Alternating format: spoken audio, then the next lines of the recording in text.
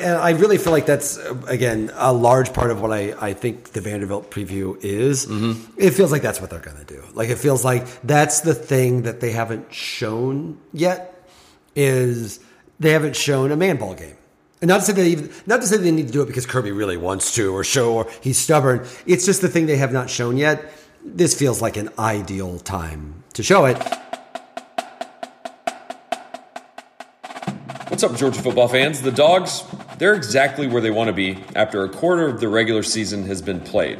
Relatively healthy and with a few injured players soon to be returning from their injuries. The passing offense has looked nothing short of impressive. The defense is the best in the country, and a trip to Vanderbilt takes place this week.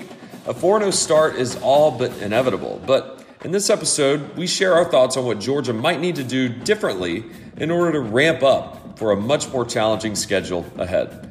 Hey there, my name is Scott Duvall, and you're listening to episode 279 of the Waiting Since Last Saturday podcast. I'm joined by my two co-hosts, Will Leach and Tony Waller, but they show up at different times. You'll hear Will at the beginning of this episode, and then he has to leave because he has some previous commitments. And then Tony rolls in towards the end of the show because he had previous commitments before we started recording the episode, if that makes sense. Let's just say it's a different type of episode, but it was quite fun to put together. So thanks for tuning us in this week, and without any further delay, here's Will to get it all started. Okay, well, first off, we have to apologize for Tony not being here yet. That is my fault, not Tony's fault, which is to say I have a work call at a time where I need to. Was hoping we could all get here early and get out in time, but Tony has a soft. No, I guess his daughter has a softball. He's not playing softball. He's not playing softball. His daughter's playing. But his daughter's playing softball, so that game was running a little late. So we're starting without him, and we may be ending without me. True. But for the record, so it's just me and Scott right now. I know it's weird. And it's unusual. Tony will come and save us and you very definitely. soon. But we have a little thing to talk about before we get going, which is the schedule. The SEC schedule is coming out. We're doing this right as it's coming out. We are not watching the show because I find it hard enough to watch like the ranking shows. Watching the release of a schedule feels, particularly, remember we did this last year. Twice. Yeah, true. Yeah, they changed the schedule up on us. We did this last year. I think the Big Ten did this twice in the span of like 2 weeks. And then they just decided not to do anything. And then they went back. They did it, and then they changed their mind, and they went right. back into the new one. Right. So, and didn't play half of those games anyway. True. So, one of the many, many nice things about this year so far is we can say with certainty now, famous last words, that there will in fact be. Like these games are going to get played, and a Georgia Vanderbilt game will happen. Yes, the games will. The games will get played. I'd like to know, by the way, there is the one funny part of the schedule as I first look at it from the get go. There is an SEC Week 0 game next year. 2 SEC teams? One SEC team. Okay.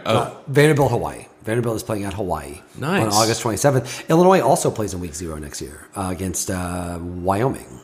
Okay. They'll probably lose that one too. Where are they going to play that? It's in Illinois. Okay. Yeah. I think it'd be better to go to Laramie or wherever they play. I mean, they're going to lose either way. So the schedule is out. Of course, we already knew the first big game next year, which was in Atlanta. You know, I think that's sneaking up on people because y'all mentioned it a couple weeks back. I had forgotten about it. Yeah, that like there's another top 4 team, top 3 team that they're playing. Yeah. That they are Oregon next year, and we'll see if Oregon. I mean. Is a non-zero possibility that's a playoff rematch. Could be. It would be kind of wild. But that's in Atlanta, and to be clear, that's in Atlanta, but it's not the Monday night. That's good. Labor Day. It's the Saturday. It's like what Alabama and Miami were last year, and what Georgia and Clemson was this year, except in Atlanta. So I already have my hotel. Of course you do. You got Hotels.com and me are friends. So week 2, we are still releasing this. So you're refreshing as you speak. As we speak. Okay. As we speak. It is weird though, because again, it's very bewildering because I'm searching SEC schedule on Twitter, but the problem is every single team is releasing every single fan base is releasing every single bits and pieces they go through. So here we go. SEC. Hey, shout out to SEC Michael W. Bratton. Whoever that is, you have a very convenient way of putting the schedule together. So here is week 1. Week 1 for Georgia is Georgia against Clemson. Week 2 Georgia against Oregon in Atlanta. Week 2 is Georgia hosting Samford. So I have a question. Yes. Week 1, is that a September game or is it late August? That's September. Okay. Late August is week 0. Gotcha. It's funny because I'm saying all this and all of you are looking at home being like, I know what it is, dumbass. But week 3 is South Carolina. Okay. At South Carolina. Week 4 is home against Kent State. So that's 3 non-conference games, and so then we're going to have a span of 7 SEC games. Also SEC the rest of the way. And interestingly, there will be no Georgia home games against an SEC team until at least week 6, because week 5 they are at Missouri. Okay. Week 5. So only one home game in the first. There's 2 home games: Kent State and Samford. Okay. 2 bad ones. Oh. Yeah. So, but can't wait to renew my tickets. but hey, you'll spend half of what you're paying for tickets to go to the Oregon game. So true, because it's in Atlanta. It feels like it's Atlanta over Labor Day weekend. Oh, absolutely. Yeah, I think that'll be packed. I wasn't quite up for going all the way to Charlotte, but Atlanta, I figure I can probably do Atlanta. Okay, I don't have week 6 yet. Come on, Michael, SEC Mike. I thought you had my back, but no. So week 6, I'm gonna guess what day. Yeah, this is good. This will be fun. What day is that? Week 6. It'll be October. Yeah, it'll be my birthday weekend. Early October. Yeah. So I guess they're gonna play Auburn at home probably because they that moved. Makes sense. That makes sense. That would typically be where Tennessee would fall in. Week 2. Come on, SEC Mike. So it'll be Auburn at home week 6, and then they're gonna get. Maybe they'll have Missouri at home as well, week 7. And then they're going to have an off week, and then they'll have Florida. Weeks correct on week 6. Okay. Auburn at Georgia. Okay. That is correct. All right, so just refreshed. And then I'm going to guess Missouri the next week. No, they played Missouri the week before. Oh, man. Okay. I'm having to visualize not only what's happening, and also calendars. So there is also not really an Auburn. There's really not a good home game until Auburn in October. And it's funny, I would have said last year, that's okay, people are going to be so excited to tailgate, but no, I think we just got that proved that that's not the case. Yeah. Because, for the record, as we talked about, I thought the South Carolina tailgate was much better. It was good. Much better. But again, the build-up for the first tailgate in 3 years for the UAB, for a 3:30 game, seemed ideal. This is what happens. Okay, so still no week 6. Come on, you monsters. Week 6? No week 7. I realize the number of people that probably make their living off this. Breaking news. Yes. As a season ticket holder, Will and I are season ticket holders. I mean, I appreciate the opening non-conference game against Oregon, but I'd almost rather see just a Big Ten team come in here to Athens and do a home and home, or do a home and home with Oregon or something. Yeah. I know it makes money for the teams, but when then you're stuck with Samford and Kent State, and then what other SEC teams will be here next year, which, depending on the rotating West team, it's just kind of okay, here we go again, another year that we're waiting for some big marquee matchup. Because the reason I say that, and it's fresh in my mind, 2 years ago tonight, in about 30 minutes, was Georgia Notre Dame. Oh, yeah. I saw that you called that out today. Yeah, September 21st, 2019. I'm tired already again thinking about it. I know. But yeah. just those earmarked games to look forward to talk about, to podcast about. Oregon's going to be fantastic, just as Clemson was. But I'd rather it be in Athens. That's me. I get it. And we're going to start seeing that. I know it's kind of going to get messed up a little that. bit. It's going to get messed up a little bit when Texas. Also, again, it's also possible that Texas and Oklahoma somehow get pushed into the league next year, and we change this all over. So yeah, we could be doing a schedule release twice, like we did last year. Probably not, because I don't think they're really going to be in that quickly. But again, after last year, there was a great piece about this a while back. We always hear they have to schedule 8-9 years in advance, and then last year during COVID, they were like, oh, you guys just want to play. What was it, Coastal Carolina? Yeah, they're like, hey, BYU. Yeah, let's just play Thursday. You want to drive? And it's easier without fans, right. But still, the idea of we can just make games happen and do that, as opposed to now, which is having us release schedules week 7. Well, while we wait on them to update, maybe we can wait for a couple of them to roll in before we're kind of stalling until the brainchild comes here from his softball game. To talk about Vanderbilt. He's the oldest one. He is by far. By a considerable amount. What I wanted to do was, since the new rankings are out, I just kind of wanted to go through and refresh the top 25 and just kind of get our thoughts on if we think teams are ranked where they should be after a quarter of the season being done. And I'm fully prepared, but I'm just warning you right now. Every single comment we get to this podcast is, you know what, next time wait for Tony to get here. Oh, yeah. It's happening. Somebody's typing a review in right now. But at least we don't sound like we're broadcasting out of a swamp. Yes, we are indoors which is again. What one commenter said. And the only reason we're indoors is just easier for me to set up indoors. And since Tony's going to be late, I was like, we'll just do it indoors.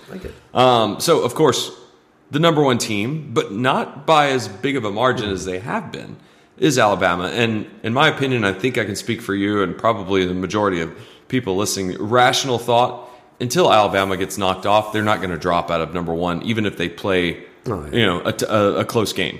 I mean, remember, my two favorite pieces of trivia is that Mike Trout's never won a playoff game, and Alabama's last game that they were not favored to win was the game in the rain here in Georgia. Wow, that's literally the last game Alabama was not favored. Yeah, 15. was the game where everyone decided Rick had to go. No, it didn't just that's rain. How long? It was like a hurricane. And that's famously the game where everybody stood up at once and be like, "Oh, I'm leaving. Like, I'm out of this. This is terrible." And so that's literally the last time that Alabama was not favored to win. Now, they have not obviously won every game since then. Right. But I think it speaks to that idea that, I mean, frankly, if Georgia plays them in the SEC championship game and beats them, and then plays them in the playoff and beats them, it still would not be a surprise to see Alabama favored in both of those games and the number one preseason team next year.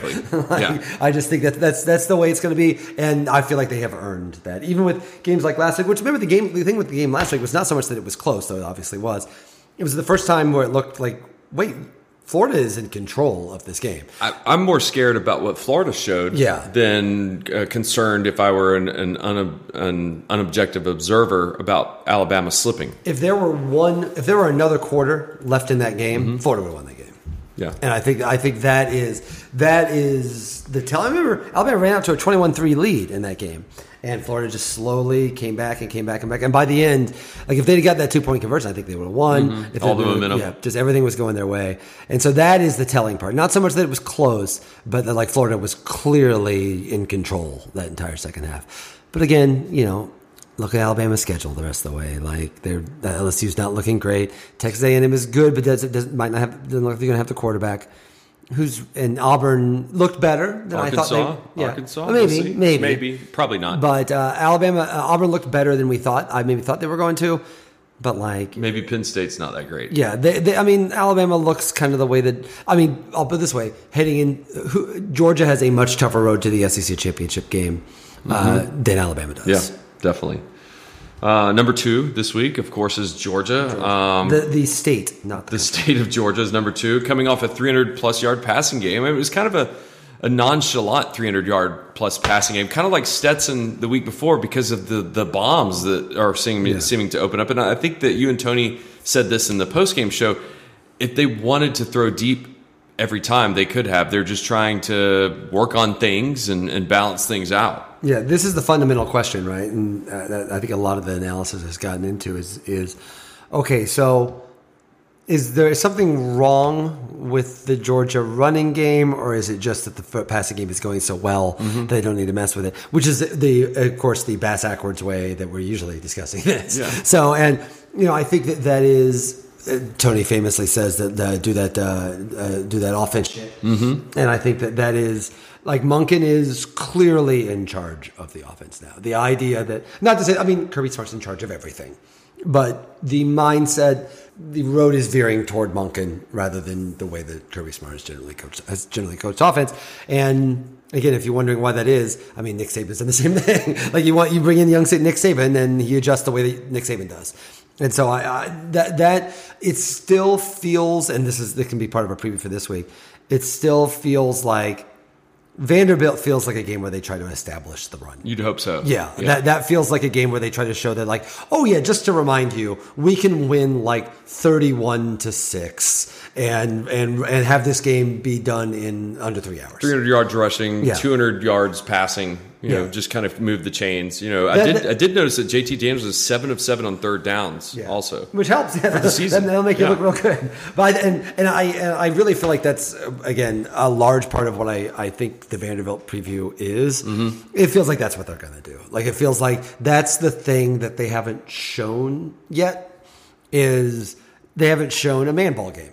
And not to say they need to do it because Kirby really wants to or he's stubborn. It's just the thing they have not shown yet. This feels like an ideal time to show it. And frankly, they're going to kind of need to, because that's the way Arkansas is going to play. And Arkansas is better than Vanderbilt. So at a certain level, it feels like it makes sense to do that. Sure, that Stetson Bennett bomb down the field play that worked over and over and over. It might work against Vanderbilt too, but it's kind of pointless to do that. Like, I'm not sure what you prove by doing that. This feels like not just a game where you run the ball a lot, but even you kind of sort out the running back. Oh, you need the rotation right. And it's not right now. No, I think Zamir needs to be number 1, probably McIntosh number 2, Cook number 2 or 3, and then put Milton at 4. I mean, he just needs to be established. Yeah, like that's the thing right now. I don't really know whether I feel like that's what it should be, and that probably is what it will be. But it feels like we don't know that. They haven't got that down yet, right? And that feels like that's what this game is for. So it's nice. To me, I love the Vanderbilt game every year. I guess this is just kind of becoming our little preview, because I love the Vanderbilt game because it feels like a non-conference. It's not a non-conference game, but it feels like a non-conference game. But, even with Vanderbilt, the athletes are a little bit like they're SEC athletes. Mm-hmm. So I feel like they're never going to come up and bite you ever, except for Kirby Smart's first year. Right. There's not any serious notion that they're going to come and bite you. But you can you still have an SEC game. It's not Charleston Southern. Right. And UAB is better than Vanderbilt. But it's a non-conference game that everybody has to. It's a conference game where you can get stuff right, but you still kind of have to take seriously, ostensibly enough. I agree. Here's a trivia question for you. Here's not a trivia question, but a future question, a prediction, if you will, as they call them. Kirby Smart and Georgia lost in his first time he lost to Vanderbilt, and has obviously not lost since. When is the next time that Georgia? When's the next time that Georgia loses to Vanderbilt? That's a good question. 5 years, 10 years? Probably when there's a coaching change, because if you look back historically, Ray Goff lost to Vanderbilt one time, Jim Donnan lost to Vanderbilt one time, and Kirby Smart got his out of the way pretty early. So is that the thing? Everybody loses once? Mm-hmm. That's right. Yeah. Okay, well. Yeah, because Ray Goff lost in 1994. But Rick had to have lost more than once. That's what I meant. Jim Donnan, Rick. Yeah, Ray Goff might have lost twice. Yeah. I misricked. Jim Donnan lost once and Rick lost once. Okay. Wow, that's amazing. I didn't realize that. Yeah, Jim Donnan. That feels like I took a trivia question this coming. It probably would have been. I didn't think about putting it in, but yeah, no, it was Ray Goff, 94, my freshman year. I've lamented about this in the past, but yeah, it was one of the first home games that I paid attention to as a freshman at the dorms, and I went in my tie because I was a pledge, and I don't see a lot of kids doing that anymore. No, they got rid of that. They did it when I first got here. I saw people doing it when I first got, but I don't really see it. I haven't noticed. I don't see them wearing pants, to be honest, much anymore. But I will say that I think the student section needs to get a lot of credit, because I saw someone posted a picture last week, like 45 minutes before kickoff, and the student section was ready to go. Yeah. I think that's really cool. Yeah. It's instead of having a late arriving crowd, because that can kind of be contagious at some places. Yeah. And it got that way for a while here at Georgia, but it's not that way anymore. But yeah, so that's what I kind of. So yeah, my answer is next coaching change. Next coaching change. Interesting. I guess I did not realize it was one that they've all lost once. Well, good for Kirby to get that. Yeah, get it out of the way early. That was a bad one. Yeah, the play call. Everybody remembers that. Yeah, it was the same play call twice. The same play call. Like if there was a moment where you're the wrong guy, they didn't give it to Chubb. Yeah, it was that. Forget the guy that they gave it. It was the smallish guy. Yeah, that was Carlton Thomas. Maybe I think that rings a bell. Yeah, that was a mess. So let's table that. Okay. Because I want your opinion on Iowa being ranked number 3. No, Iowa's 5. Okay, Iowa's 5. Then I got a different. We're going to go with these rankings. Is that are you going with the coaches, or are you going? I feel like the AP poll. I go off the AP because I'm. No, you're right. I think I pulled up the wrong poll. Oregon. Sorry, Iowa is 5. So your thoughts on Oregon? We play them next year. Yeah. Going into Ohio State gives a lot of cachet for them. But yet they're the Pac-12's only hope. Yeah, and it's funny because like UCLA kind of ruined that last week, right? It looked like they were kind of stepping forward in that. This is what people were so excited about. That I thought there were some really good pieces about this last weekend about how, listen, everybody is exhausted with Clemson, Alabama, right. Ohio State, and either Notre Dame or whatever fourth team is popping up in there, Oklahoma, whoever it is.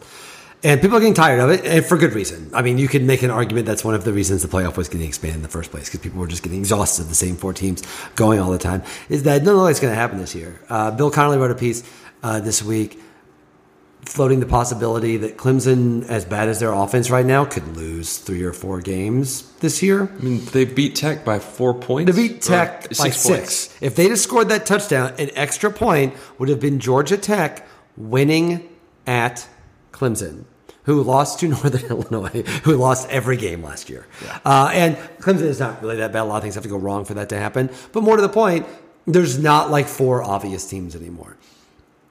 I want to save this for when Tony's here, because I really think at one point I would like to have us a big conversation about, okay, so if you wanted everything to be kind of pointing Georgia's direction, this is the year where everything is kind of pointing the direction. Yeah. I mean, maybe Arkansas is a little better than you like. Maybe Auburn's a little better than you like. Maybe Florida's a little bit better than you like. But if Georgia is a team that we think is going to win the national championship or can, you got to handle that. You got to beat those teams anyway.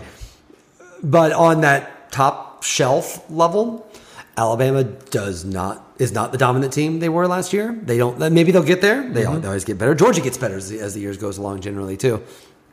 But they need to. But Alabama doesn't look like that. Oklahoma did not look great against Nebraska last week. Spencer Rattler, I thought, was supposed to be like the obvious Heisman guy this year, and he doesn't look great. He looks fine. He looks good, but he doesn't look like people thought he was going to be Kyler or he's going to be Baker Mayfield, and he's not. Or is he going to be Jalen Hurts? He's not. And so Oklahoma's down a little bit. Ohio State appears to be down. Penn State, Iowa is the top-ranked team in the Big Ten right now. I feel like Michigan is looming. They are. Michigan is looming a little bit there. They obviously have the talent. They have everybody moving in the right direction. That changes things a little bit. But more to the point, there's new blood in here. There's new blood. I kind of want Notre Dame to get knocked off because I don't want them. Well, they play Wisconsin this week. Yeah, and then they have Cincinnati. So I kind of want them. I don't want Notre Dame to ruin it by having, because it does feel like the Big Ten could be someone other than Ohio State this year. And that feels like a bigger change than anything. Oklahoma losing in the Big 12 would probably be the biggest thing, because it's hard to think who even the second best team in the Big 12 is. But like Ohio State looks like they're not coming out of the Big 10. Clemson looks like they may lose 2 or 3 games. So who's going to, no one else in the ACC you look at and think, okay, well, there's a team. Yeah. Looks like there could be weird stuff. Looks like there could be, it's a great year to have. Cincinnati. Yeah. Or could Coastal. Be Cincinnati. Coastal, I think, is tougher, because Cincinnati would have wins over Indiana and Notre Dame. You're right. Coastal would be tough. But if there's a year where 2 SEC teams have a very clear path to get in, not just that, I would argue if Alabama and Georgia go undefeated the entire season and play in the SEC championship game, whoever wins is 1 and whoever loses is 2. Or 4? I don't think they would do 4, because they wouldn't want to have a rematch.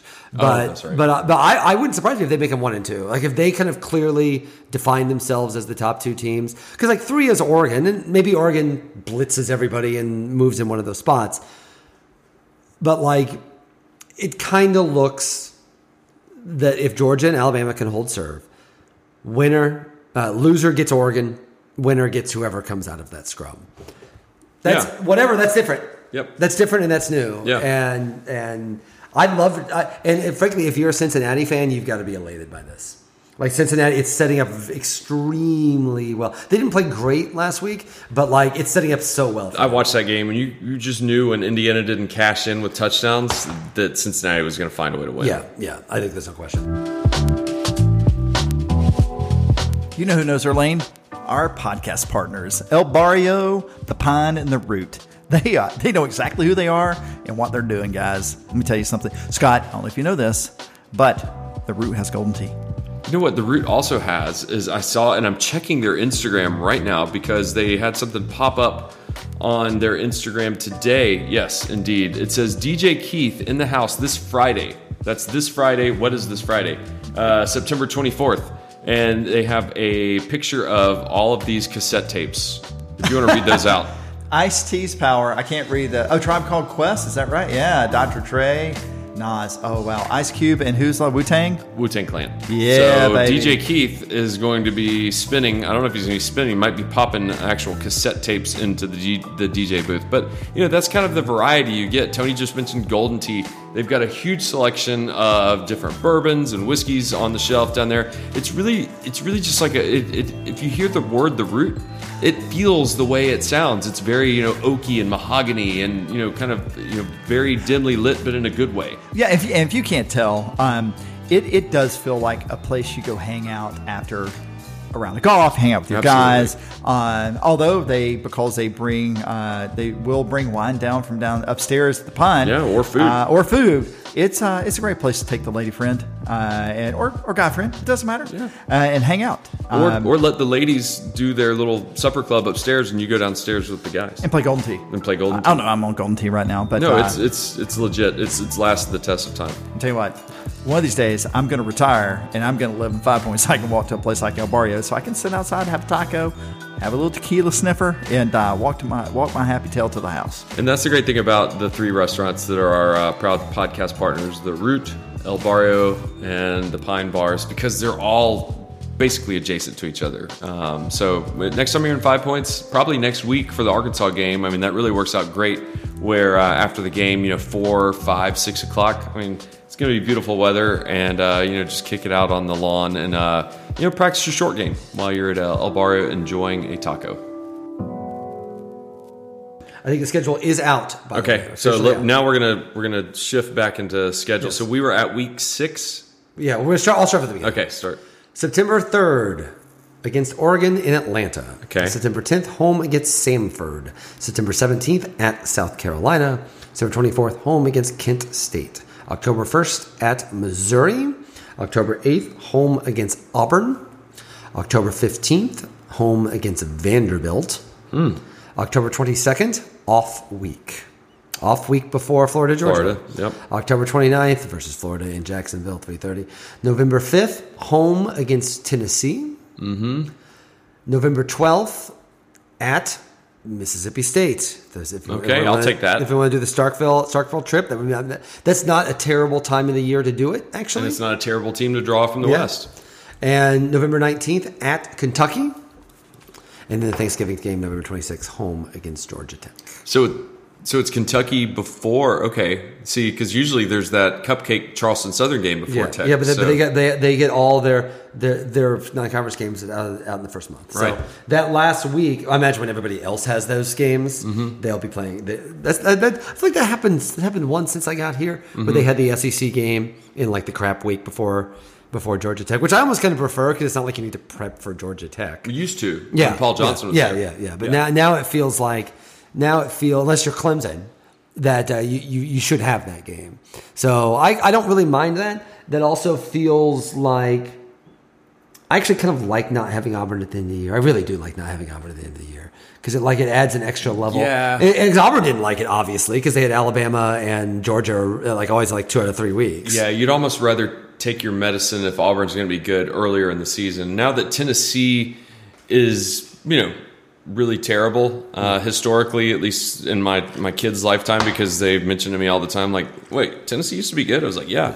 I like the fact that you got like Tennessee and Kentucky, and then Georgia Tech. I mean, just to kind of coast into and get it's almost like with baseball. If you've got, like the Braves are playing the Diamondbacks, the Phillies are playing the Orioles right now. You can kind of coast and get your pitching and infield and everything set up. Toughest game is Kentucky. Those last 4, I think the toughest game is probably at Kentucky. Yeah. So that'll be fun. It feels like I still don't like the home schedule. Yeah, I mean that's just going to keep happening. I mean that's fine. That's just going to keep happening particularly in years where you have Auburn at home.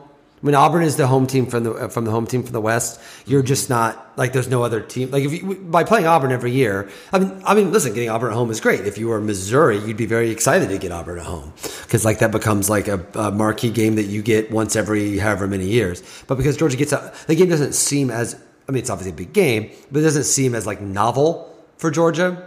And so when they get that game at home, the home schedule is always going to feel a little worse Well, I'm happy that we have Tennessee, Auburn, and Georgia Tech at home next year. That's good. Yeah, I think so too. And but you'd like, again, because I think Kirby is committed to doing that Chick-fil-A kickoff game every chance he can. I mean, if it benefits the program in the long haul, my feelings aside, and the trip to Atlanta, like you said, it's a fun trip. It's easy. Don't lose that game. Don't lose that game to Atlanta against Oregon. Well, and also you want to. Didn't they happen to Auburn a couple years ago? They lost to Washington. They beat Washington. They beat Washington. That was Bo Nix, first game. That's right. But you also want to make sure you play in that Atlanta game because guess who's going to do it if you don't? Nick Saban, and he's in Atlanta recruiting. So you've got to at least hold serve every other year, every couple of years. I think that 1 year it was Tech and Tennessee, and that was kind of a downer. I think Tech beat Tennessee that year. Yeah, Tech should not be a part of the thing. They can play on Monday. They're playing Notre Dame as a home game at Mercedes-Benz. Yeah, I saw that. Which is kind of a sad. I'm going to do that. Speaking of which, we just got a text from Tony. Oh, really? On to the 7th inning. So I think we just need to do our preview. Yeah, and we may have already done, and then just because I don't know how far. Do you know where the game is? How far away he is from here? Oh, he's at probably. Like OVP, Oconee Veterans Park, which is probably 3 miles from here. Okay, that's not bad. So it's not far. He'll be able to make it quickly once he. The only real news that I've got on Vanderbilt is, and it's not good for them, is their Temple transfer running back Raymond Davis. He's out for the season. He was really their offense. Basically, he was playing well and hurt and had a season-ending injury versus Stanford last week. And they lost to Stanford, so Vanderbilt's 1-2 on the season. The thing is, like, they've got nobody to replace him at running back. It's not like in the past when who is that running back that they had that's playing in the league now? Keyshawn Vaughn. Former Illini, Keyshawn Vaughn. It's not like they have like a legit back that's going to the NFL. Yeah, they've got a sophomore, Rocco Griffin, and then they've got 2 true freshmen. On the depth chart, James Ziegler is a converted defensive back, and he's ahead of the true freshman running back. So that's kind of what it tells you. Their total rushes through 3 games, 436 yards, and Griffin, the guy that just got injured, had 222 of those. Right. I mean, listen, we said this when we previewed the SEC. I mean, Clark Lee, he wants to be Fitz. He wants to be Fitzy in Northwestern. Like, that's the goal. This is his dream job. He wants to do this. Like, it really feels, if he somehow, like when James Franklin turned Vanderbilt around, it was obviously an audition. Like, he was clearly successfully, and it's worked out great. Penn State's in the top, in number 6 in the country. So clearly, like, it's worked. But Franklin's thing at Vanderbilt was always, I'm going to show. Like, it's not like Kentucky, Stoops, where Stoops will just be at Kentucky forever. Yeah. And he'd be smart, too. Franklin was clearly auditioning.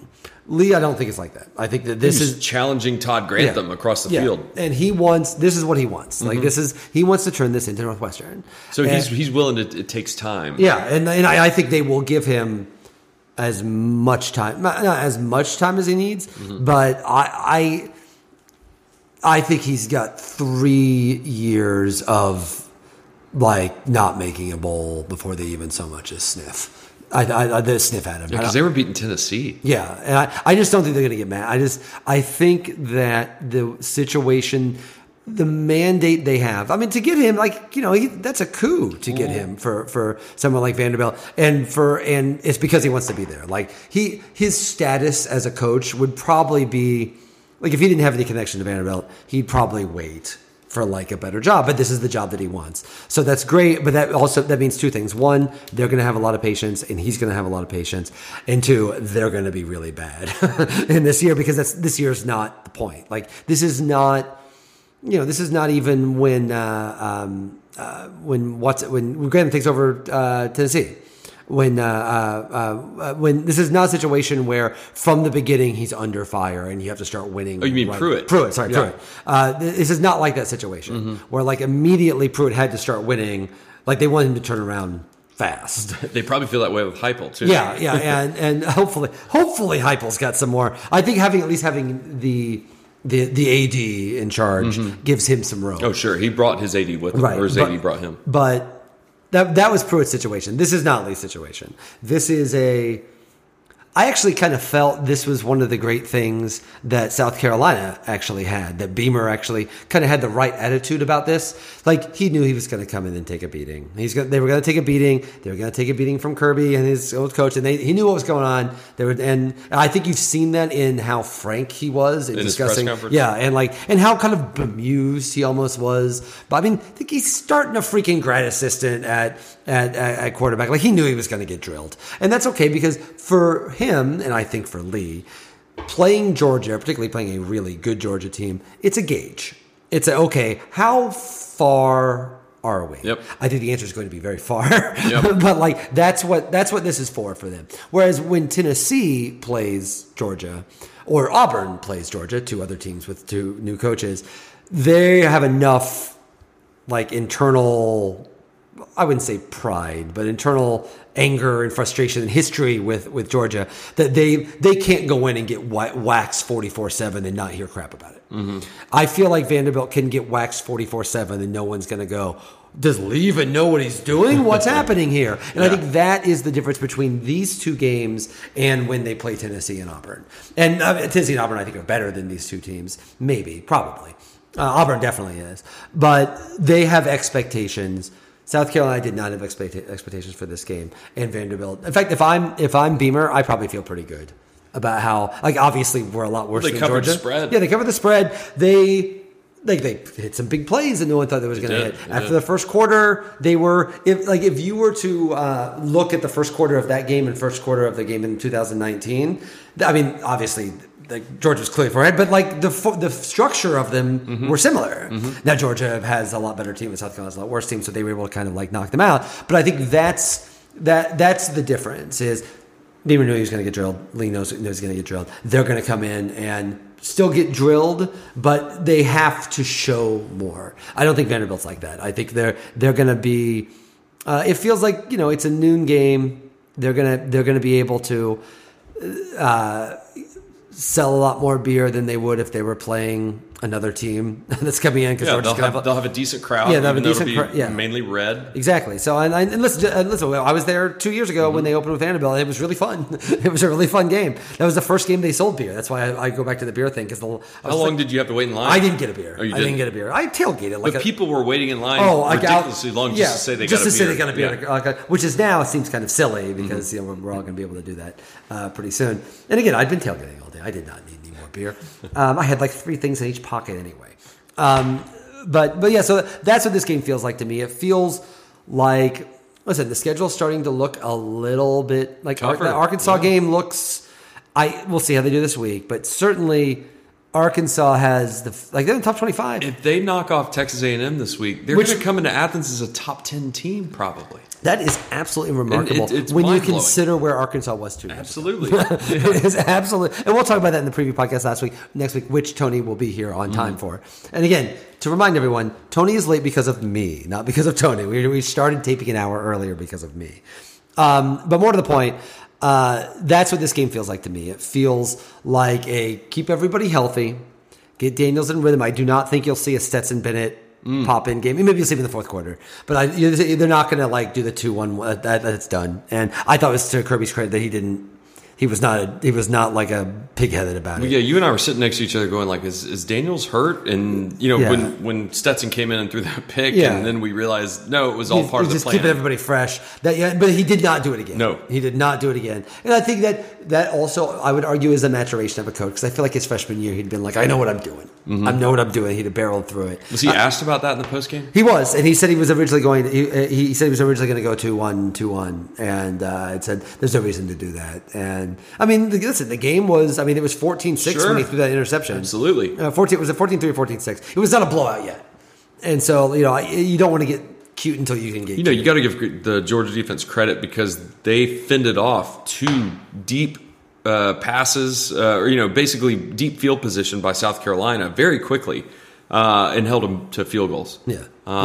So that's the type of defense. If you're wanting to look for things in the first 3 games of the season, and even this Vanderbilt game, look for situations where you could imagine okay, if this is Auburn and the game's close at the end, how are they going to react, against Vanderbilt right here? Right. And are they going to bow up and not let them score? Kind of like what the third or fourth team did. I think y'all mentioned on the post game. Yeah. They didn't let them score at the end of the game. That's what you want to see. Like that. This feels like, and there just aren't. There's probably not. I mean, this isn't going to stop Tennessee, but like you're not going to get a game like this again until Charleston Southern, to where everybody knows. You basically have had 2 in a row. Like everybody there knows this is not going to be competitive, and it's okay that it's not going to be competitive because you can try stuff out and you can figure stuff out. You're not going to get any more of these. So until Charleston Southern. And it starts getting serious sooner than I thought. It is remarkable. Like, Arkansas did not win a game in the SEC 2 years ago. Mm-hmm. And they were tougher against Georgia in the first game last year than we thought they were going to be. The first half was nerve-wracking.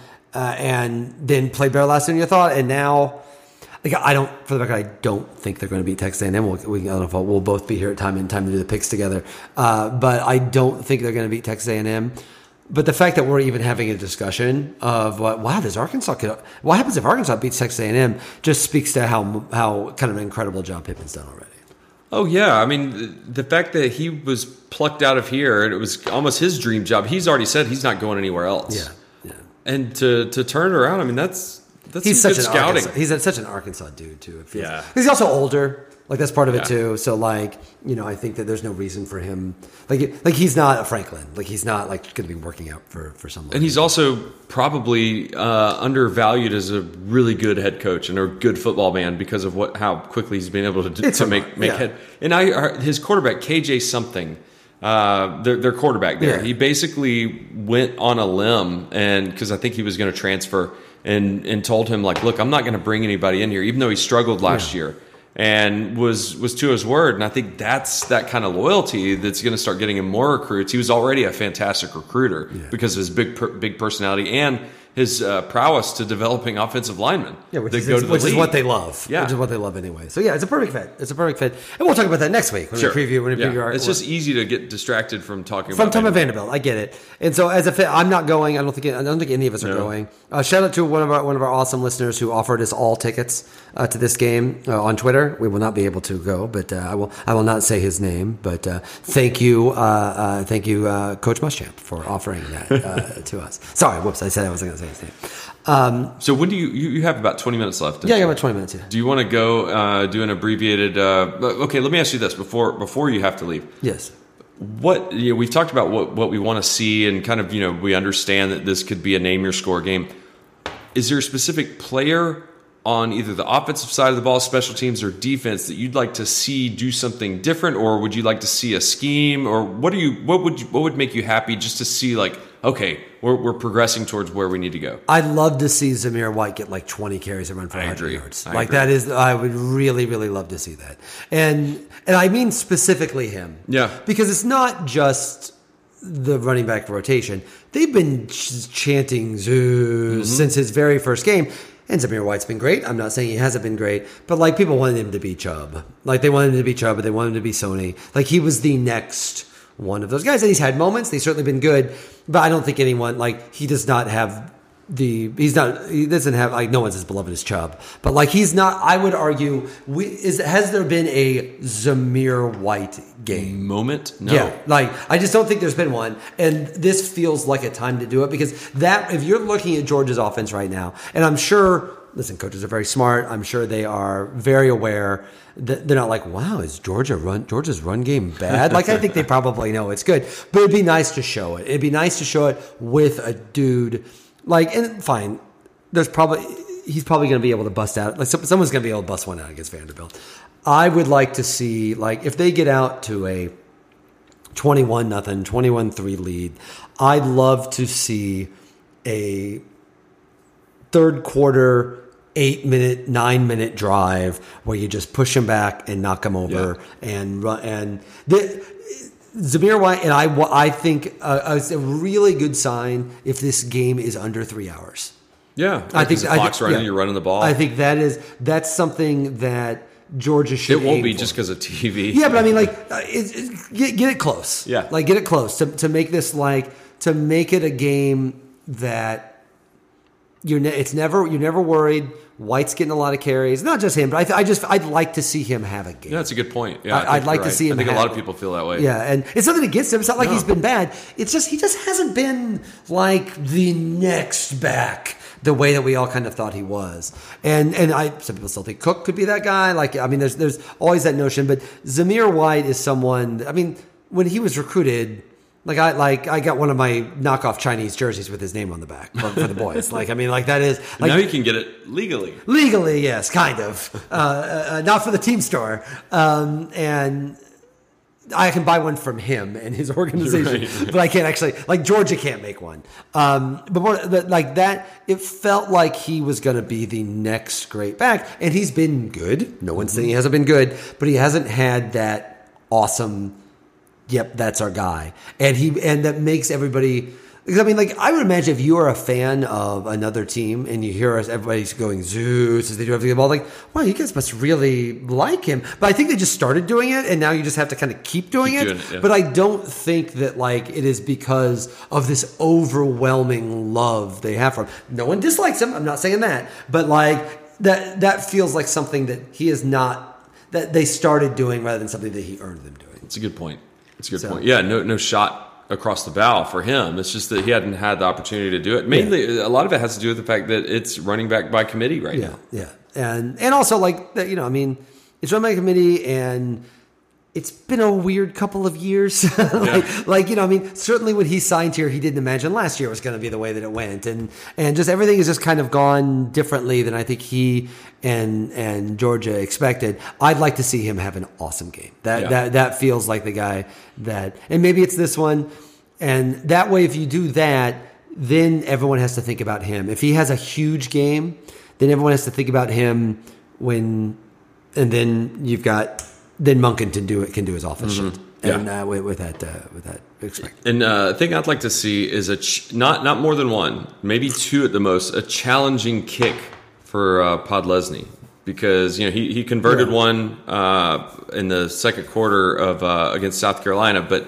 Since I think he's 2 for 4 on the year, we're going to need him at some point this year. And I'd like for him that's to not just something anyone was worried about. No, I want him to get his confidence back. Maybe a good 42-yarder or between 42 and 50 because, I mean, that's one of the things that Hot Rod was able to bring those clutch kicks. And I would argue that his Cincinnati kick was as clutch as any kick. Maybe not as any kick. I think that... Well, I mean, it was the Peach Bowl. Yeah, but I mean, certainly... Like as time expires in a bowl game where everyone's watching and clearly you're invested in trying to win this game. Yeah, that was a badass kick. Yeah. That was a great kick, and we have not. That's a good one too. Is the idea of having him just boom one would be nice. And then I think for defense, I'd like to see on a deep ball our corners turn their head and not get a PI call on. Yeah, turning the head is a good start, by the way. It's a good start. Because there was a few of those. Clemson, there's a South few of those Carolina. Early. Yeah, a few of those early. And I know they're young, but I'd like to see, Tony texted again, they won.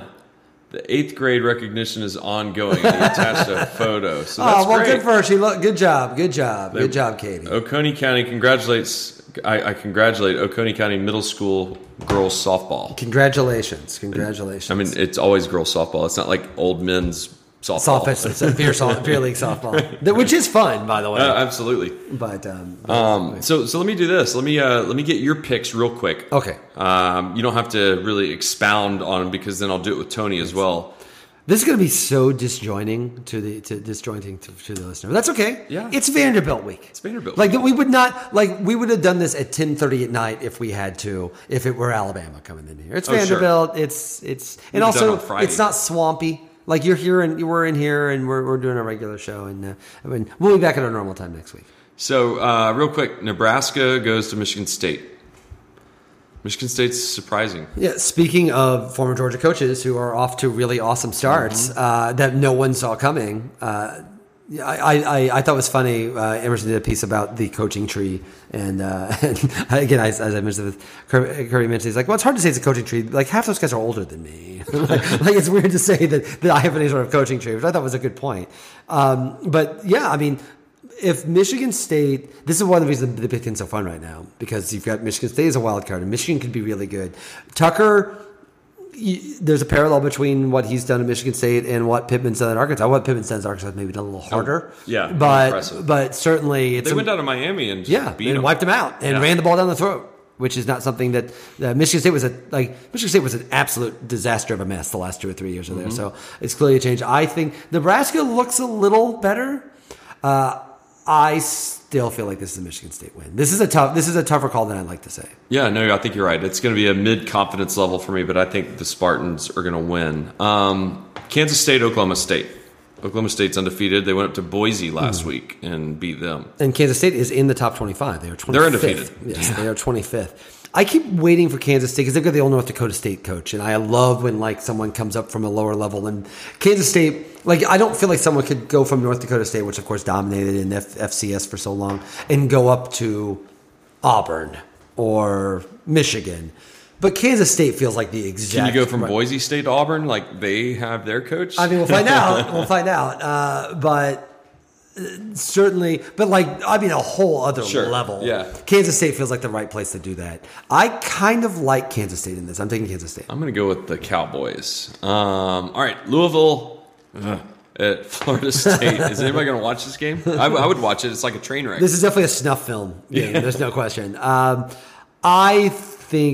I actually think Louisville. I watched that. I was at that Louisville Mississippi game, and they looked like flat awful in that game. That feels like I know Florida State, they're 0-3. Like things have not gone well. Louisville feels like things may be like careening out of control over there. I'm actually taking Florida State in this game. I mean, Florida State got beat down by 3 touchdowns to Wake Forest last week. And that's just something that, it's like I said a minute ago, I can't explain to my boys who are big college football fans like what it used to be like. And the fact that I'm thinking back in my 90s, early 2000s brain, and that would never happen. I mean, Florida State would have been beating them by 20. They won a national championship in the last decade. Amen. It is. But yeah, they're awful, and until they show me they're not awful, I'm going to go with Louisville as well. There's no right answer here. No. Clemson at NC State.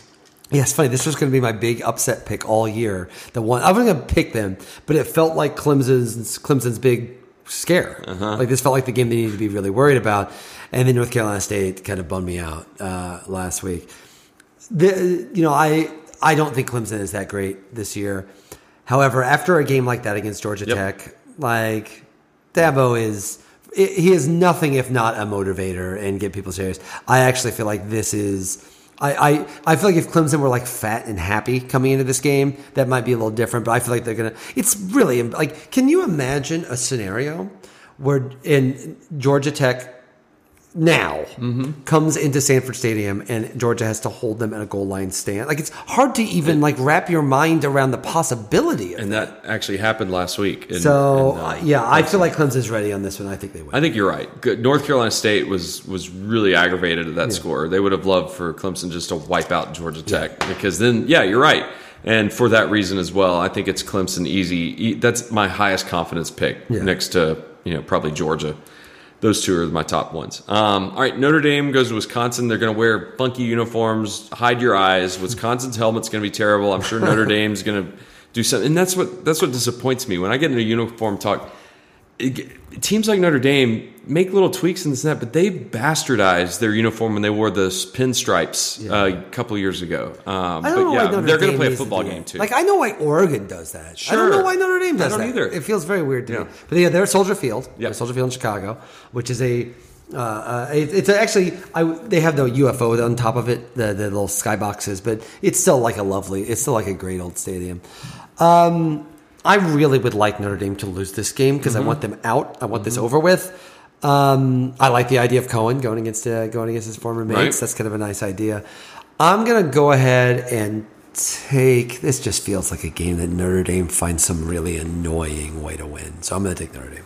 Yeah, I'm gonna Riverside you on that. I think Wisconsin is prime for this, especially since it's neutral site, whatever.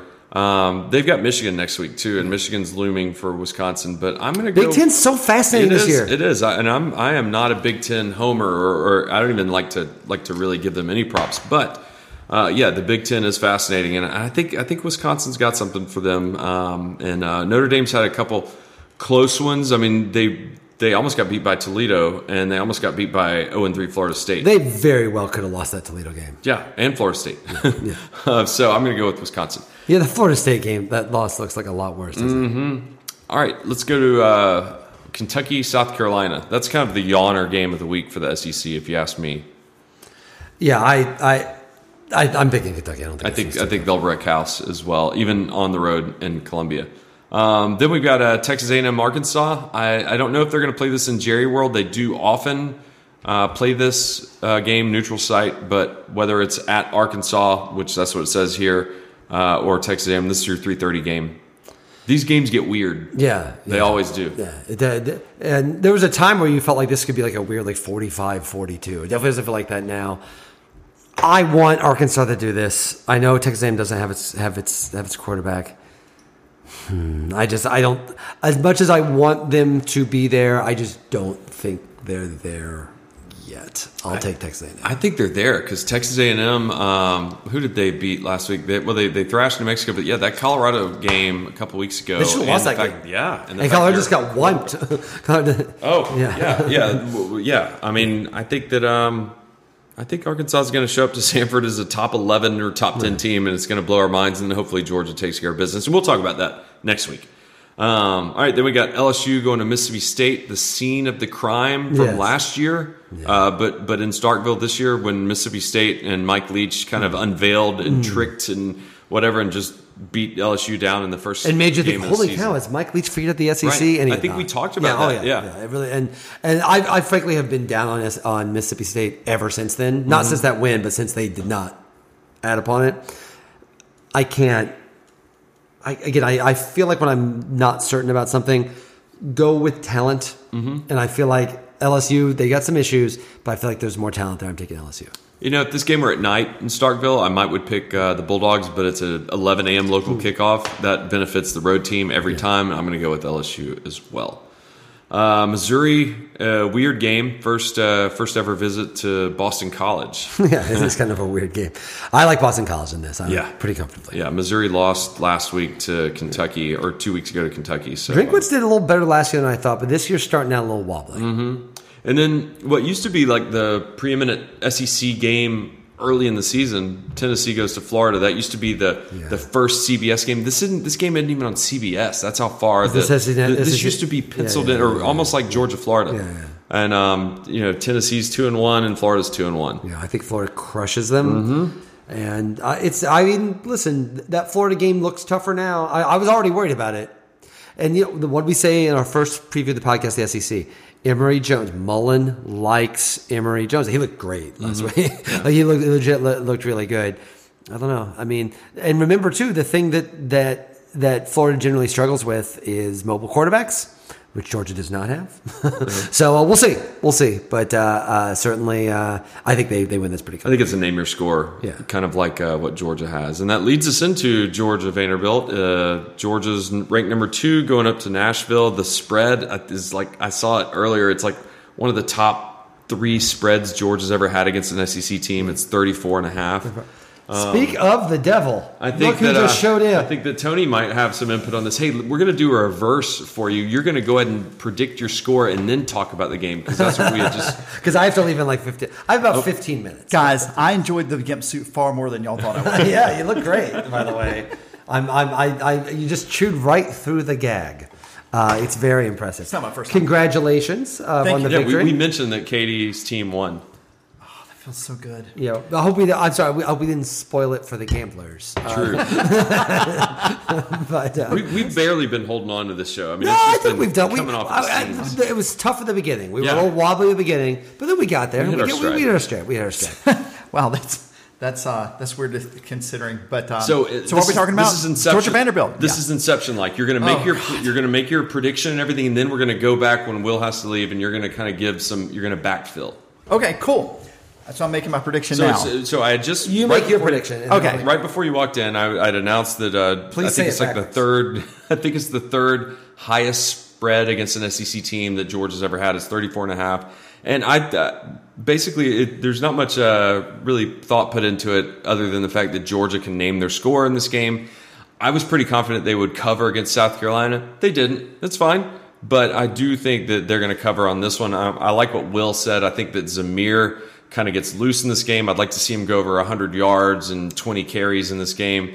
And, sprinkle in a couple touchdown passes to Jermaine Burton or James Cook, maybe even Brock Bowers. And I think Georgia wins going away, let's say 44-7. That sounds about right. One of the things that we talked about when we actually did preview this matchup. I had a nice little riff on Zamir White, actually. I was very happy with my Zamir White riff. But this feels to me, and Tony, I'm curious, in our brief, I feel like this is like at the end of like a cable news show when and you hand it off. Yeah, when Tucker Carlson hands it off to whoever. I don't like the example. Yeah, sorry. Okay, fine. When Tucker Carlson hands it off to Rachel Maddow. Okay. In that regard. But I feel a little bit like Norm Macdonald. R.I.P. Yes, should I start telling the moth joke? Yeah. And but for me, one of the things we talked about was the idea that this feels like a game. One of the things that's nice about playing Vanderbilt is it's an SEC game. It's a get right game that's also an SEC game. And we talked about the difference between the approaches of South Carolina and Vanderbilt with their first new coaches and the new coaches of Tennessee and Auburn, which is to say, as we saw all week, we saw Beamer in all of his press conferences being like, yeah, Georgia's awesome, and we're just kind of happy to be here. We got a lot of work to go. It's a gauge game, right? It's like a gauge game, and I think Lee's going to kind of have that idea of like, a first year for a guy that's trying to rebuild a program, it gives you an idea of like, just how far do we have to go? Whereas Tennessee and Auburn have to at least ostensibly make it look like they're trying to win this game and look appropriately chastened when they lose. And Vanderbilt can lose this game 44-7 and no one's going to sweat it. Auburn and Tennessee, even though I think Georgia could, particularly Tennessee, win 44-7, they can't act like, oh, well, it was a good gauge game for us. We're really trying to figure all this out. And so that's the difference in this. I think because of that, the strike zone for me in this game is, can they make this like a 3 hour or a 3 hour and 5 minute game? Because what you want to see, what's the big thing that everybody's talking about Georgia right now? The passing game's all great, but what's going on with the rushing? What's up with the rotation? What's with all that stuff? This feels like a game where maybe you try to get that like straightened out a little bit. I'd love to see the Zamir White game that we have not gotten yet. Sure. That feels like something would be really fun. The 55-yard run. Yeah.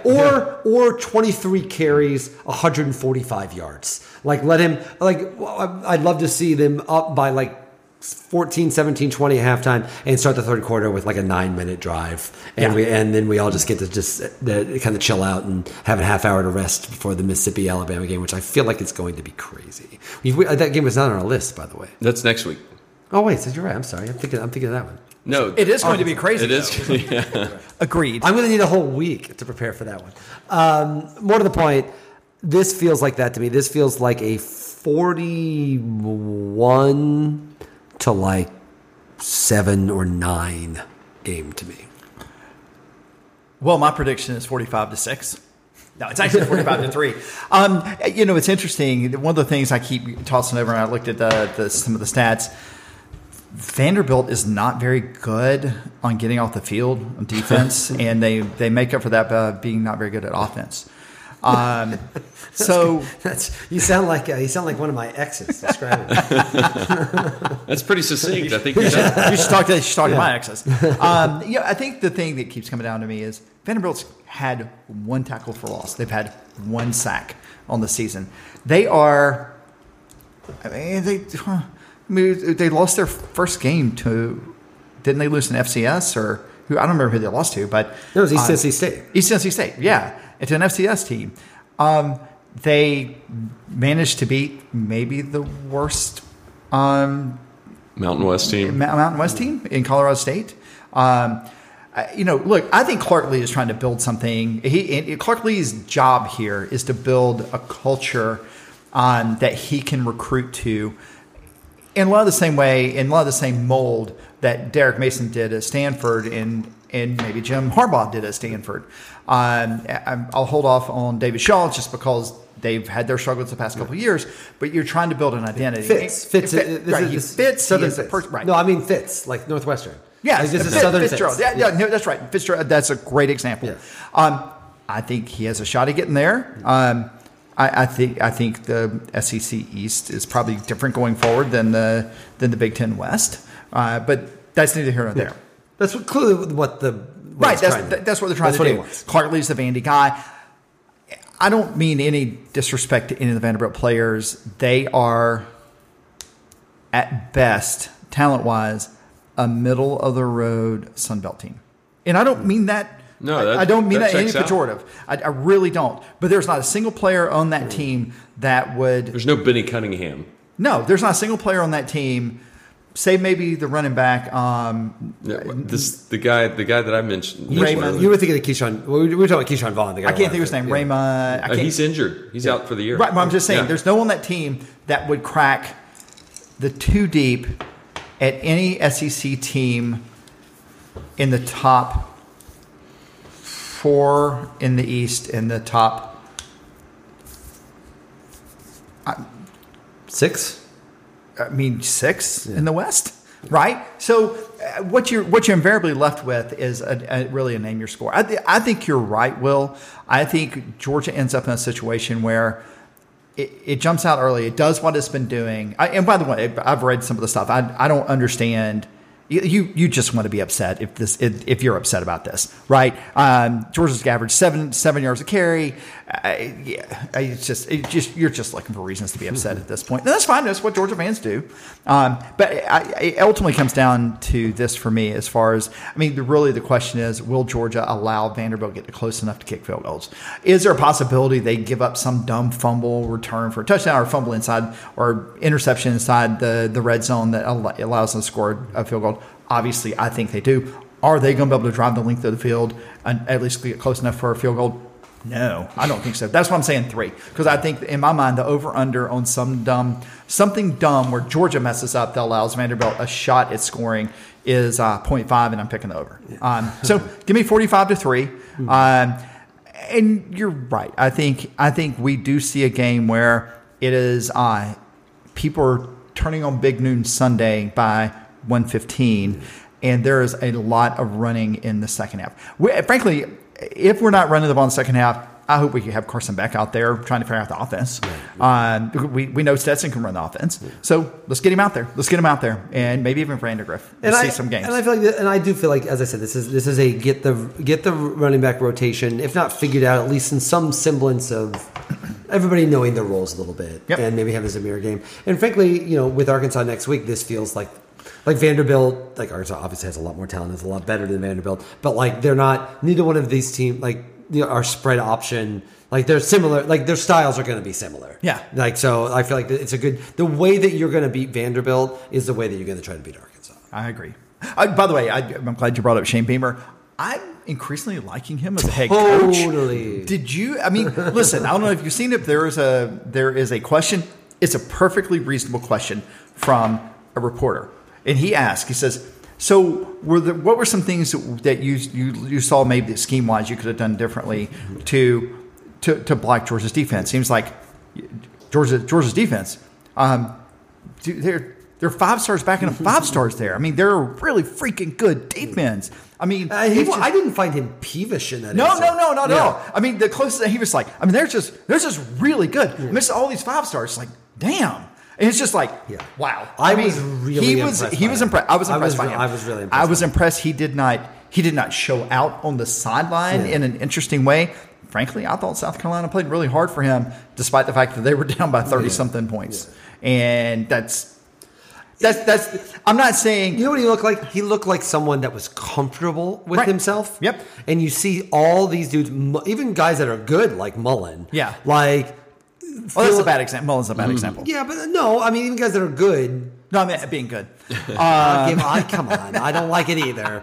But Mullen always walks around like he's got to prove something to you, or there's part of Mullen's thing. Pruitt was famous about this. Yeah, Mullen's famously an asshole. Yeah, and Beamer looks like a guy who's comfortable with himself, does not need to preen or peacock or be tough guy. Yeah. He just looked very comfortable with himself. He looks like a dude that we'll see. South Carolina is a super tough job. It is. But that if I were South Carolina, I'd feel pretty good about having him as my coach. Yeah, and I think if Beamer gets South Carolina respectable, 8-4.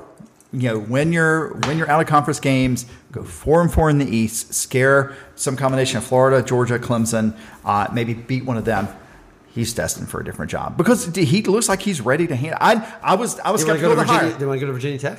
Yeah, probably so. I think so. But I was very impressed by him. Yeah, I was too. Can I take 1 second to talk about Florida, Alabama? Take all the seconds you need. I got about 10 minutes. All right. So I tweeted this. Shocked at Alabama's tackling.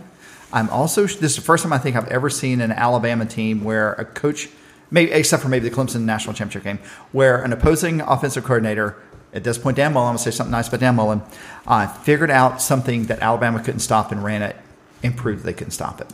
Right? That draw play, I mean that zone read that they ran with Felipe Franks of all people. I'm sorry, Emory Jones of all people. Right? Edit that. Emory Jones of all people. It was unreal. Now, I think there is a lot of Georgia fans are wringing their hands over that. It's really weird to me that Florida's getting a pass on all the stuff that Dan Mullen has pulled and Florida's pulled, and people are like, well, I just don't trust Georgia. They're notoriously unreliable. That's fine. I don't care. You know what?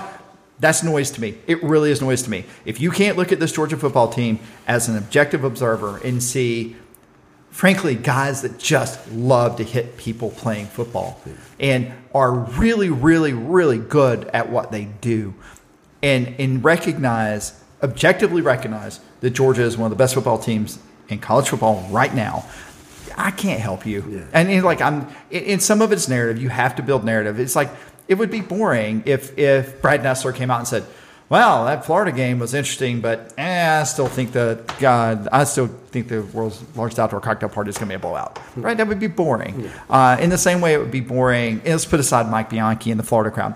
In the same way, it would be boring for people just to latch on that. There's just people trying to be cute by half. Yeah. Also, Clemson, guys. Yeah. Okay. Yeah, That's all I have to say. We were trying to imagine a scenario of what it would be like if right now. What would be right now? Imagine, let's say Georgia was hosting Georgia Tech this year, playing at Georgia. Imagine if that would have happened. What we would be like? It's hard to fathom. Oh, if Georgia Tech had done that against Georgia, yeah. Like it's not like they're in such different spheres. It's hard to imagine. It's just impossible to even fathom. Yeah. And so Connolly did this thing this week where he said Clemson could go 8-4. I'm not quite ready to go that far. In fact, I picked them over at NC State this week. Yeah, but I feel like it would now shock me if Clemson win the playoff. Like it's just hard to. It's hard to see. They better start winning some football games in Clemson ways if they have any shot. Yeah, I mean, heck, it's hard to look at that team like that and be like, you know what, someone's going to get them. Oh, like someone's going to get them. Yeah. If they come that close against Georgia Tech, someone's going to get them. I don't think it's this week because I feel like he'll have them motivated this week, but someone's going to get them. No, I still think they have a lot of talent. I just think they're young. I mean, the same way Alabama. It's like at some point, changing out coordinators every year will catch up to you. I think Nick Saban will figure it out in Alabama faster than Dabo. But of all those, remember, this is the big thing. All the new quarterbacks this year, Uiagalelei looks like the one that's the furthest away. Not quite right there. now. Yeah, agreed. He's got a Dr. Pepper commercial though. He does have a Dr. Pepper commercial. Yeah. That feels like it's going to be an amusing sort of thing, and if he never figures it out in 10 years, be like, oh, remember when and he flew Delta. I like Delta. Yeah. But okay, I have to go. You got to go. Tony, congratulations to Katie. Yeah, it was very exciting. I made it clear before. Tony was not late. I am the reason. Tony is on this perfectly normal schedule. It is. I'm the reason we had to move this up. I wanted to wear the GIMP suit. It was a little tight, but they made me get in it. That's true. So it worked out. It worked out very well. So you guys correct all the mistakes that I made. It was fun. Katie ended up winning 4-2, and how did she do? She scored the game-winning run. Nice. She worked. She took a ball to the knee. And wear it. That's what we say. Right, and took a ball to the knee, and then managed through hook or crook to get around to third base. She had a couple of really nice throws against fast. She plays third base. She had a couple of really nice throws against fast runners to get out. So she is not disappointed at all in her. This is probably her last year playing softball. She's decided that softball's not her path in high school, which whatever. So I'm very okay with that. Well, then she ended up with a pretty awesome win, right? And they have at least one more game. Okay, the playoffs continue. Playoffs continue. Well, what was the plaque that you? They decided to do 8th grade recognition tonight. okay. So she's an 8th grade player. Okay. So yeah, I did. I sent y'all a picture. I forgot about that. If they gave her a little thing with the stuff on it. So. All right, so we will do. So the last thing, by the way, I'm going to Cleveland this weekend. Yeah, baby. I'm going to be in Cleveland because of Nick Chubb. My son has become a Cleveland Browns fan. That's right. Is his birthday present? His Christmas present. And so we are Saturday. We will be landing about an hour before the Georgia game starts, so we'll be able to watch. Nice. Wait a minute, because y'all have been recording, you have no idea what the schedule is next year. We know we okay. That was talk about it. That Okay, was good. the rough part of the beginning of the podcast. Okay. Well, because it was the big ones, Florida and Tennessee back to back. Right. So. But we in South Carolina on September 17th, where it's going to be 544 degrees. And no good home games until Auburn. That's probably right. Yeah, that's probably right. But yeah. So the point is we'll have to do our post game probably from my hotel. But we'll figure Catch it out. an early flight. Yeah. Get up to his hotel. Yeah. Yes. All Again, right. I'll be looking for us. Come by. Yeah, come on. Yeah, we'll go up. Because then we'll go do Hey, the. Cleveland's low key one of my favorite towns. I love it. I love Cleveland. I have It's to a say I fun am town. very pro Cleveland. And everything's downtown. That's Everything's a big downtown, deal. yeah. It's a big deal. So Who are they playing? Oh, they're playing the Bears. They played Justin Fields. Justin Fields and the Bears. Yeah. Still can't transfer. Yes. Justin Fields and pick 6 Maven Roquan Smith. Yeah, he got his first NFL touchdown. He That's had an amazing. awesome. I'm going to pick the Browns. Yeah, I think I'm probably still going to pick the Browns, but it will be. It's kind of cool that I'm seeing Justin Fields' first start. Yeah, that's It is awesome. kinda Yeah, it worked fun, out. So, Yeah. So. It comes full circle somehow. Yes, exactly.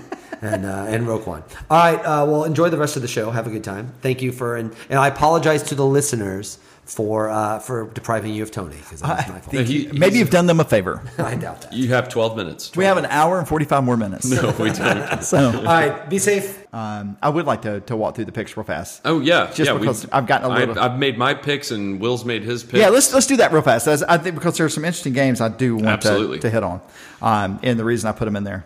All right. Well, then we'll start with where I started with Will. Actually, I don't remember. And I'll go quick. Listener, please don't turn us off. Oh, we have your download, so it's fine. But I will go very quickly. All right. Nebraska at Michigan State.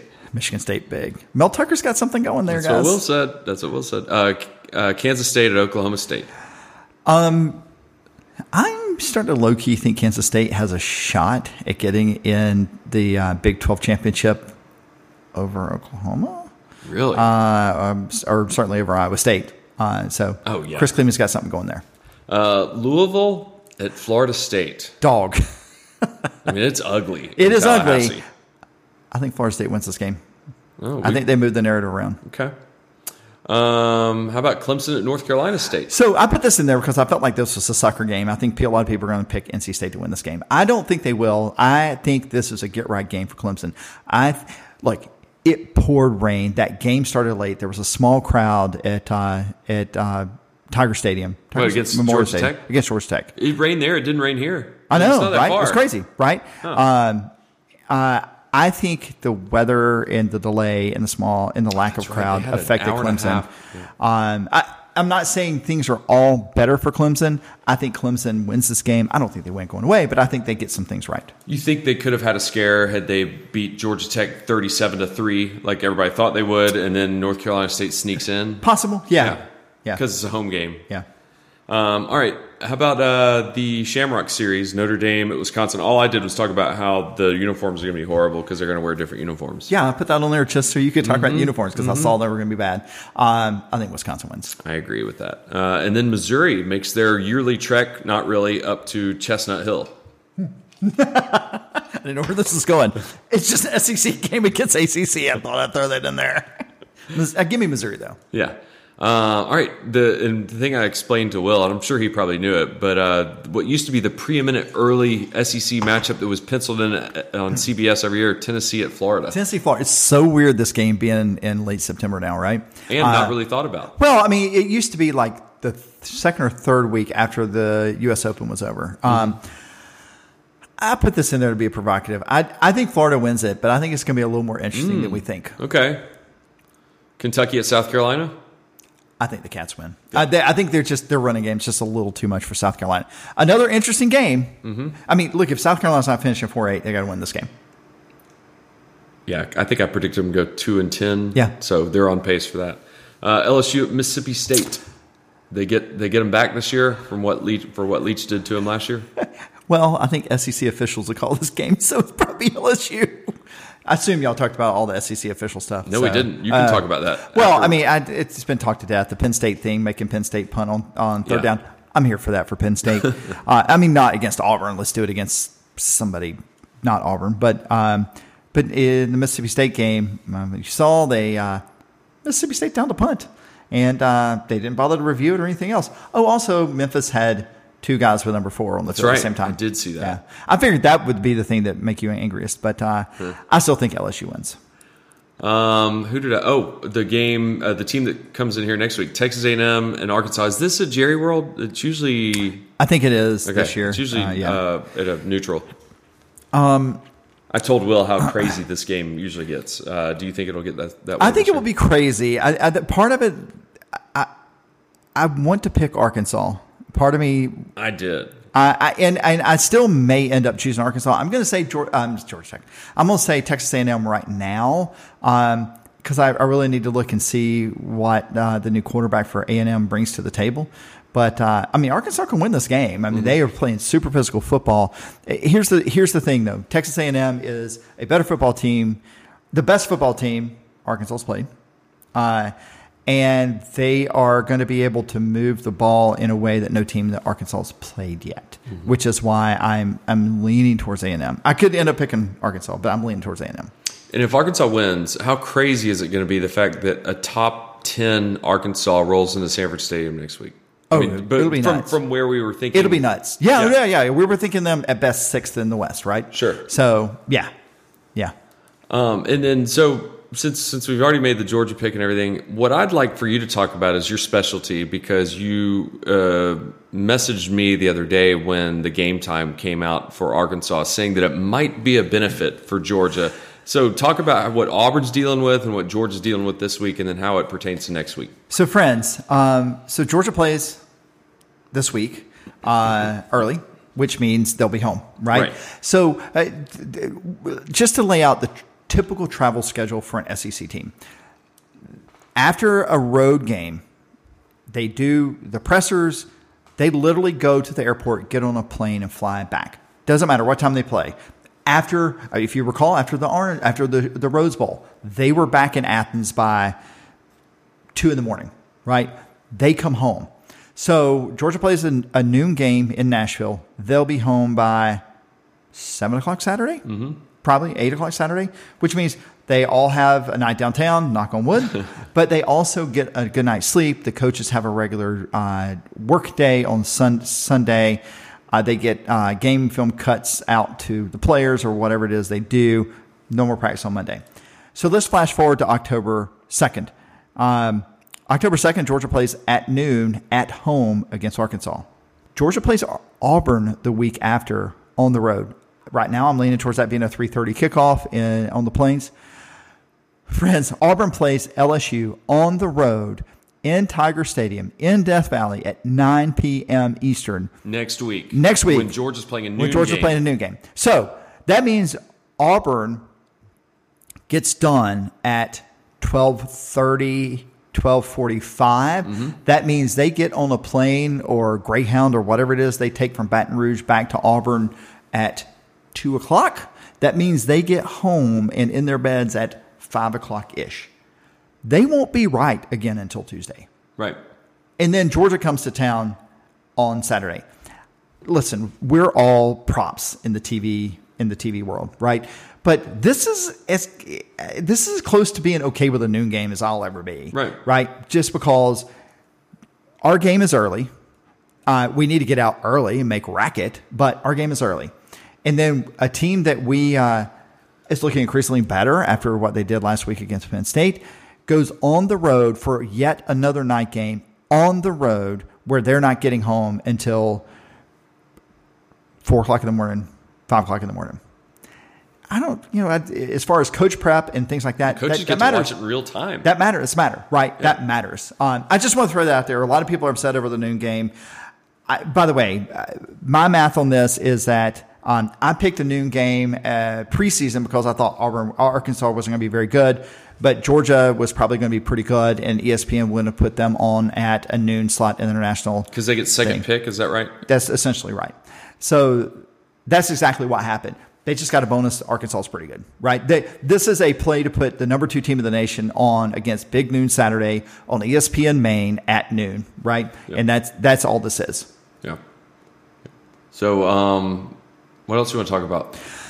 I don't know, man. I think. If I it's think. just Wait, did you do join it? trivia? Any chance I get to do some quick but trivia? I do have some. I have some Vanderbilt stats. Okay, quickly. Vanderbilt, Georgia. Man, Yeah, people are course. an hour and 45 minutes into this thing. No, we're only an hour and 20. Oh, okay, good.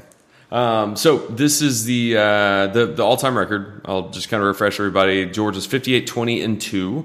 I found it interesting. I'm glad you brought that up because Okay. I was sitting here thinking about this earlier. So when I came to the University of Georgia in '86, it was something like 35-15-2. So that means in the past 35 years, Georgia has gone 30-5 or something stupid like that. It's ridiculous. That math doesn't check out. But No, to your point, Vanderbilt has 6 wins versus Georgia since 1962. yeah, and 3 of them are the past 7 years, 10 years, 14 Well, years. the thing I told Will- 06, 12, and 16, right? Sure. Or I 11, know 10 and 16? Because Will asked me, he was like, well, when's the next loss to Vanderbilt? And I was like, probably coaching change because it seems like each coach gets one loss, and Kirby got his out of the way in 16. Yeah, he got it out of the way in 16. Yeah. Yeah. But I did find it interesting that looking back at the South Carolina record, Georgia is now 53-19-2. So, I mean, it's basically the same. There's a better record. Vandy has a better record against us than South Carolina. Yeah. Guys. Vanderbilt has not had back-to-back wins versus Georgia since 1957 and I say it's gotta be the 1958. 50s, yeah. 50s. They started playing this series in 1893. Georgia didn't even because Vanderbilt was They good. were power. That's why they're in the back SEC. in the early 1900s. Yeah, and Georgia did not even the series up until 1969, when they made it 15-14-1. Last year was the first time that Georgia and Vanderbilt have not played since 1967. Georgia is 22-3 since my freshman year, which was 1994 versus Vanderbilt, and they're 19-6 versus Georgia Tech. That's kind of the control. What was your freshman year? 94? 94. Oh, by the way, I met Dwayne Bray tonight. Oh, you did? I did. He was at his daughter. He his listens. stepdaughter- He's a listener. Yeah, his stepdaughter plays softball with Kate. Yep, and that's right. he was at Kimber and said, hey. So, Yeah. sorry, I didn't mean to interrupt you. No, you're good. Dwayne Bray's a fraternity brother of mine, local guy, great guy. So you started in and he 93. listens. Oh, God. You 94. were a soft. Your first year, Freshman. we lost. That was the first game back after I graduated from law school. That's my first home game. We've talked about that back. before. Yeah. So, Yeah, that was a brutal game. That was a typical golf loss type. yeah, homecoming. game. Yeah, guys, homecoming. Guys, struggle's real. And then the stat that everybody's, I guess, sent out on Twitter the past couple of years, I wanted to recheck the stats of the 3 teams that Georgia is 13-3 against in the last 16 matchups, and that is Vanderbilt, Georgia Tech, and yes, your Auburn Tigers. Auburn Tigers, baby. And guess what? There's one more that Georgia's 13-3. Here's your trivia question. That's a famous stat on Twitter. Sure. About how yes, it's also Auburn, but there's an SEC West team that Georgia's 13-3 against in the last 16 meetings. You mean 13-3 with wins? Yes. 13 wins. Mississippi State? That's correct. Yeah, I was sitting here thinking about it. I knew they've. Yeah. Okay. That's kind of our preview. I know it was an abbreviated session for you, but Well, I appreciate y'all being patient with me. Like I said, it was because of the rain that we ended up having to play a little later in a little different game with eighth grade night. Eighth grade night would have been last night, so I would have been here 15, 20 minutes earlier anyway. well, we started our fall baseball season last Tuesday and have had 2 games rained out since. Yep. So- Yeah. Well, it's welcome to Athens. It's Yeah. raining. So, maybe in the open date, we'll talk about the SEC or Georgia's football schedule next year. I think it's some interesting games in there. We go back to playing Kentucky really late the Saturday before Thanksgiving, which works out great for me because my in-laws live in southern Indiana, only about 2.5 hours from Lexington, 3 hours from Lexington, which means we probably can go and just make a family trip out of it. But I'm pretty fired up. Listen, the Vanderbilt game offers an opportunity for Georgia to get right the right way of looking at it. Try some stuff out. We're still working on the offensive line rotation. By the way, the offensive line is not terrible. It's just not elite yet. And then to also give some young guys rotations. By the way, I don't know if you noticed, Nick Saban made a comment this week about how winded his guys got in the second half. it's proof of concept why sometimes you'll see guys that other teams would not have out there in important downs might be out for Georgia in important downs because Kirby believes strongly in playing 2 and 3 deep at every position on defense. And he does that because his guys have legs in the third and fourth quarter. And that's important. Speaking of defense, you think Tyke Smith is back this week? Or are they I don't know. I was thinking about that and Washington. I'm seeing stuff that they both might be back. Mm-hmm. I think we more likely see them against Arkansas. Sounds good. Yeah. By the way, George Pickens has the brace off and is now running routes. Don't tease us. Guys, it could be a thing. It's still way late in the season, but it could be a thing. Hey, I'll take it. Yeah. This is the disembodied voice of Will, the ghost, returning to the end of the podcast to say, "Go Dogs." Go Dogs. Okay. All right. Yeah, we did great after the schedule stuff, and we did great. No, I think I was being kind of facetious about that. Yeah, no, we did good. You and William have fun, man. Right. That'd be great. We'll see you. Thank you. I'll talk to you Sunday. Yep. What were we talking about?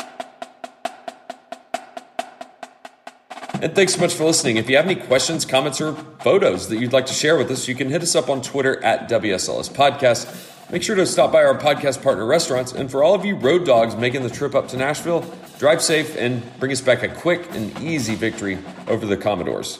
We'll be back on Sunday with our postgame show, and we'll see you on campus next week for a noon kickoff versus a suddenly dangerous Arkansas team. Have a great rest of your week, and as always, go Dogs.